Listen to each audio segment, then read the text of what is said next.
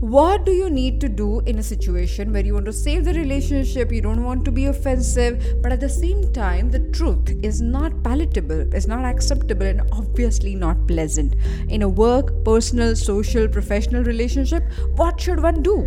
I asked this question to a high performer who is, by the way, the Chief Marketing Officer for IBM India and South Asia. Her practical and yet profound answer about how to handle situations like these is your today's Daily Mental Fitbit. Hi there, I'm your host Aditi Surana, a high performance coach and the founder of India's first mental gym called APT.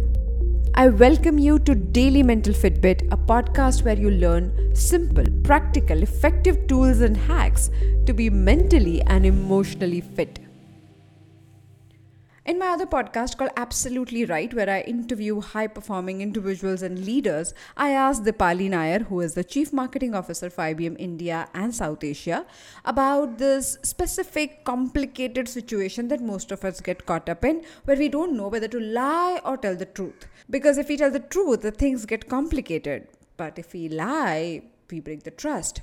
What do you do? This is what she had to say.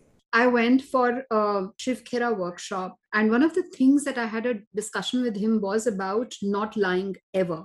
And I had a young child, and to distract children, sometimes we lie, right? Right, of course. And I had a great discourse and a discussion with him, and he said, you need to distract, but don't distract a child with lies.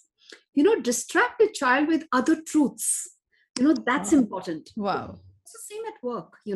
I have to, let's say, no to a media house for a sponsorship. That's where I learned. And I said, I will not just say no to them by saying, it's very easy for me to say, I don't have the budget.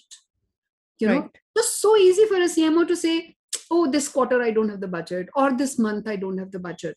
But actually you do have the budget, and you want to say no to them for all the right reasons by telling them. And I think I've taken upon myself to tell them that, look, this is how it doesn't work for me. But the thing that I've added on after that is in telling all the partners who come to me with proposals is, okay, why don't you go and speak to so-and-so brand? Because I think it'll work for them. Just after I'd come from Shiv's workshop one day, and my son was little, so, erraticness was there in life. One day I listened to the alarm, snoozed it, and went back to sleep. And next, when I woke up, I was massively late to office. Okay. So I messaged my boss and said, look, I'm late to work or whatever. And I think when we met next on the call or whatever, he said, what happened, So, chances are that in office, most people do this, traffic tha, ghar mein koi kaam tha, maid nahi aayi thi or whatever.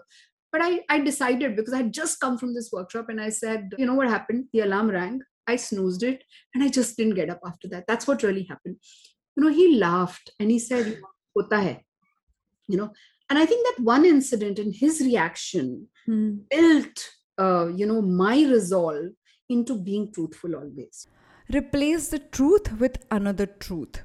Is it simple? Yeah, to think about. Is it easy? Absolutely not. Is it worth it?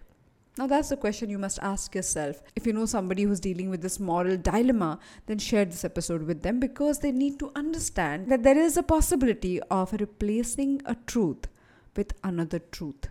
Think about it. More such conversations on Daily Mental Fitbit to claim your mental fitness right away. I'll see you tomorrow with one more episode.